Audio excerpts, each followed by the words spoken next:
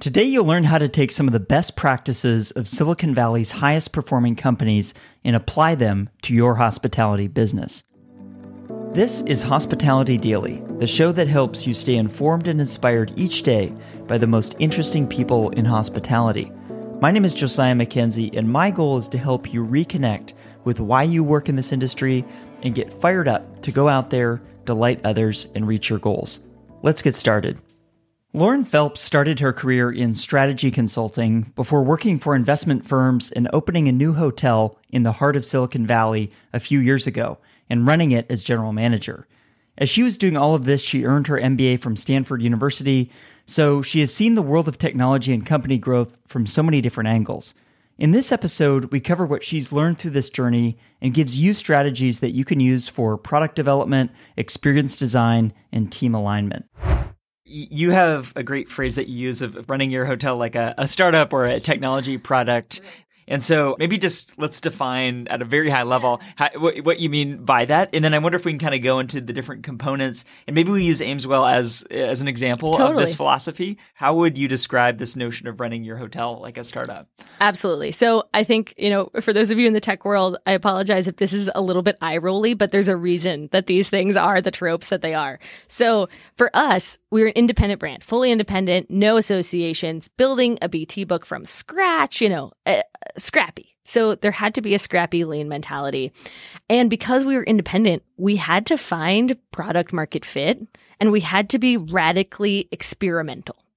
And so what that meant was we had hypotheses, and those hypotheses, began when the hotel was not even conceived, about what the market needed, what people there would want, what ADR that would support. All of that was sort of modeled and borne out. And the only thing you ever know about a model is that it's going to be wrong. Like that's the only guarantee in any model you build. However, the set of hypotheses, so the way I think about the sort of revised role of a general manager in this environment is sort of chief experiment officer. And so what it is that you're testing, knowing how you're going to test it, what the data will indicate, what success looks like, and then what you do when you know, that's how you build a brand when the brand doesn't exist. Well, I want to hear more about this because I think from a technology product perspective, you can release some code and you can try something.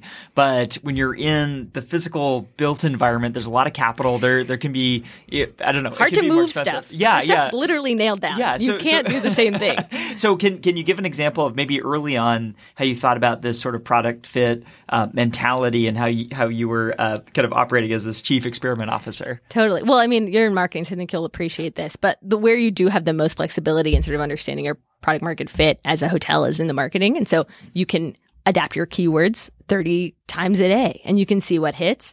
You do need to know how to interpret that data, and you need to have, it's a lot of structural stuff. Like you need to have a meeting wherein you explain to the stakeholders at the hotel, and not just the sales team, but the operators. Okay, here's who we think the demographic for the hotel is.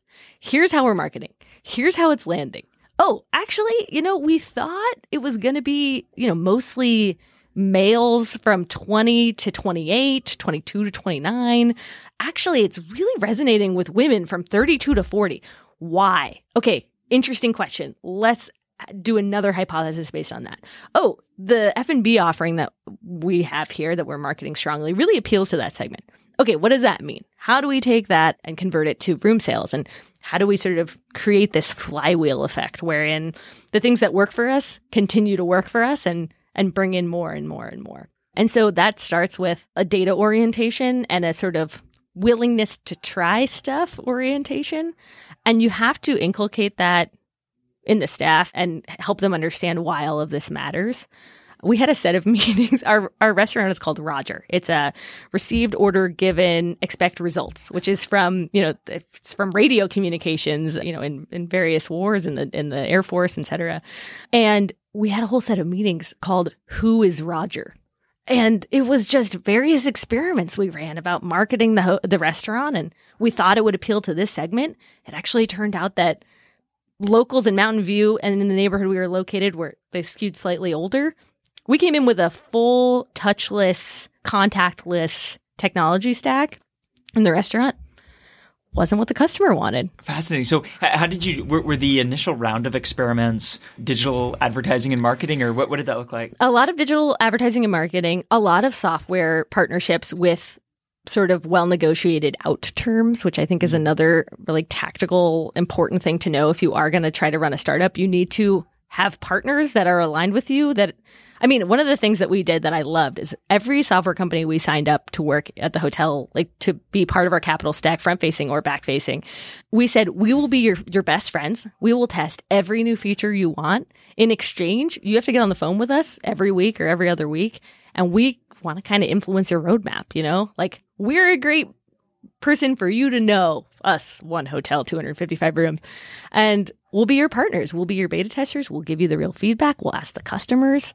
And software companies need that. And we needed good new software. So it was a great win-win partnership. It feels like a lot of people overlook the power of looking at your technology providers as partners, right? I hear so much talk around vendors or things like, and it almost feels like it's commoditized. And there's actually a really big difference between a high effectiveness software partner and one that is just checking the boxes. Totally. Huge difference on a day-to-day. And in order to see that difference, you do have to be tuned into like what the data is telling you and like evangelizing that mindset throughout the entire hotel, because that data can be collected through a variety of sort of standardized surveys, or it can be collected. We had a closed down circle at the end of every restaurant shift where it was like, what did you hear today? And we basically made, for better or worse, sort of a word cloud. But I mean, that's where people are very candid. It's sort of like, you get the barbell effect in the surveys of people who loved it and people who hated it. But the people who make the offhanded comments, like, we got one that was like, your watercrafts are too small. Like, I need more water. And it was like, well, this is the easiest way to delight a customer that I've ever seen. We just need bigger crafts. That's so good. And so just to kind of play this back to you, totally. So you kind of have this, you're approaching it with this notion of being a chief experiment officer. You're looking at, kind of starting with the people that you're looking to engage in the messaging and the offering that you have for them. You touched a little bit on the demographics. We thought it was going to be this group. It actually ended up being this group. And then the tests, I imagine, are, kind of like how you're going to reach them, what you're going to say to them. And then once they arrive on your property, how they engage with you. Is that right? And then you're collecting feedback not only through the traditional surveys or online reviews, but the more qualitative, asking your staff, what are people saying? Totally. Sentiment analysis, all of that. And I think the other thing too is like, in order to understand how all of that works together, you need to have a very strong customer journey. And we did customer journey mapping. I mean, I don't know that anyone at the hotel cared about it at the beginning, which is totally fine. Like, it was, to them, it was PowerPoint. It was like ovals on a PowerPoint slide. It was like, we start here. The system we touch is this. But then once you see how it all goes together and how the handoffs sort of between every department really need to be nailed and how the consistency really lives there, like that was a huge unlock for us. And I mean, that's another thing we just stole from tech in Silicon Valley. They're actually hard to put together, though. They are. Those journey maps are. And how did you approach that process of creating that? So we outsourced it to the employees because one other thing I want to talk about here is like, I think startups, because they are mostly ideas based and the value they offer is more theoretical. Like you have to create buy-in as much as you can. And so for employees we hired, we had them build the customer journey map for us. We said, okay, you want to work here? Come stay with us. Do the entire thing, fill this out for us, tell us where the clunky bits are, tell us what you wish was different. And what happens is it creates a great sense of participation. It creates a really fun sense of like, I am helping to build something to be better in the estimation that I think, what do people want? And my voice can really be heard here. I can make outsized impact on this product just by sharing my opinion. And my opinion matters here. Like, that was a great way we created a buy-in from the ground up at that hotel. And it helps it be more, how do I say this? More agile. Oh God, I'm so sorry. It's not a waterfall. It's agile. It's a software reference yes, that so some sorry. people will appreciate. But it does, because when you have constant sort of streams of feedback in that way, both from guests and from employees, you get issues are raised faster. There's a culture of sort of failing fast and pivoting. And people get really bought into the smallest things. People we had a huge debate for a while about the robes that we wanted, and half the staff wanted this kind and half the staff wanted the other kind. And ultimately, is that going to be the difference in ADR? Perhaps not, but it does help with morale and sort of what you say goes somewhere, and it can result in an outcome for the guest and for yourself. And that's a cool feeling. Yeah. Oh, for sure. I love it. So I guess so you go through this whole experience design process, the journey mapping. And I guess the notion of the mission and the vision of the organization is something that fascinates me. And it seems like you have woven together all these threads throughout your career in terms of, stepping into this operational role around maybe there's a new way of doing things. I guess how explicit were you at codifying that vision for your operating philosophy, as it were? Yeah. I mean, it's hard because you have to do it every single day. And I think, folks on this podcast know better than anyone that in order for this to work, it would be ideal if it were more technology enabled. I think, you and I talked a little bit about this, but for everything to flow the right way, you need the data to be movable. It can't be in silos. And there's a lot of talk about, are there APIs that can be built, and how do you get that data orientation down at the operating level, and how do you create better BI and better dashboarding? But I mean, when that doesn't quite exist the way you need it to, the way that you create consistency and experience is by creating buy-in with the employees on what the brand means. And so for us, that meant we did a culture audit, an annual culture audit, which if anyone needs a culture auditor, I have a great one. She's amazing. What went into that? It was sort of, so I'll tell you, let me read you our mission and vision and value. So our mission was to use technology to provide unique, sustainable, tailored experiences to our guests and empower our employees to make change while being their authentic selves. Our vision, which is our higher purpose. Mission is what we do every day. Vision is what our higher purpose is. And our values are what principles guide us. So our vision is simultaneously creating not only a hub in the Mountain View community, but a new standard for innovation and employee experience in American hospitality. One hotel. So yeah, we're taking it by storm, guys. Values, adaptable, productive, innovative, consistent, balanced, collaborative, and most importantly, assume best intent. Assume best intent from the guest, assume best intent from your peers, from your managers, from your owners. So that was how we created that. And we audited it annually. And we did that with everyone from the hotel. So it was a feedback gathering exercise of what makes this place special, what drives you about what we do. And that's how we came up with that. And we left, I mean, of course, there was some hotly debated items there, but we left more aligned, more cohesive, and more bought in and ready to do that work every day. For me, it feels very few people have defined to the level of specificity that you did. Why are we here? And I very rarely hear people thinking about some area like technology and having a vision for technology and something that is compelling enough to rally people around, but also, as you pointed out, get ownership in. Totally, to feel participatory. And I think back to sort of a comment I made about my own career, but I think that is what sort of keeps you going when you're tired or when things are really frustrating is what am I building and how is this fifth bus run I'm making helping me do that? And connecting the tactics to the strategy. It's hard and you have to reinforce it every single day, but it's so worth it because you just feel more fulfilled, or at least I do. I don't want to speak for everyone, but I loved that aspect of it. And it gave meaning to some of the smaller things. I love it.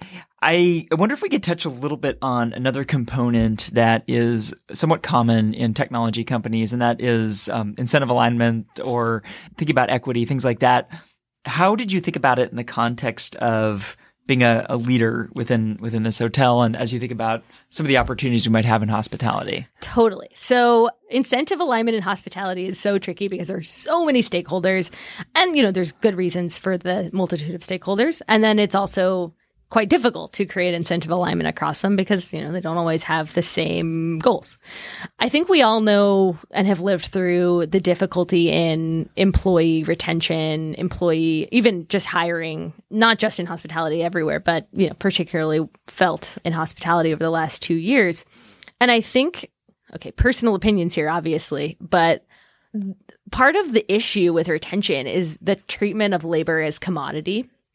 And so, especially for an independent brand, there is no such thing as a commodity because everything you do is the brand standard. When you're a brand of one, everything that's done is the creation of a standard and experience down to the fold over on the duvet, the relative sustainability of the practices, the soap. I mean, everything is the creation of an experience. And so you can't treat it as a commodity because you will have, if you don't create buy-in at the employee level, you will have inconsistency.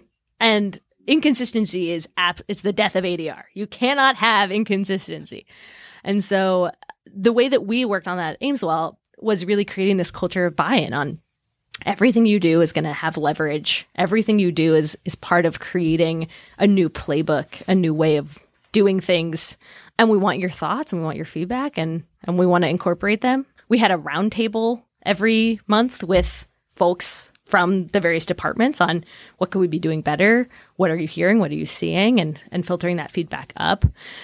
And I think where this could go eventually, and like personally would love to see where it could go, is same as startups, sort of equity and profit participation for folks who are taking a risk on a newer brand, the same way you're taking a risk at a startup. Mm-hmm. You don't know what's going to happen. You're excited to be along for the ride. You're excited for the impact you're going to make. But that's what keeps people engaged. That's my experience. And so, I mean, I'd love to see a world where that's more common as a method of doing business. And, you know, I think we have endured this reckoning in labor and hospitality. And I mean, AI is going to cause an entirely new reckoning. And that's a different podcast. But I'm interested to see how we could borrow some of the models for incentive alignment, profit participation, bonuses, anything in hospitality in ways we have not. Tomorrow, we're going to continue this conversation with Lauren about how she thought about talent, recruiting and keeping great people on her team through more strategies like we discussed today. Make sure you've subscribed to Hospitality Daily so you don't miss it.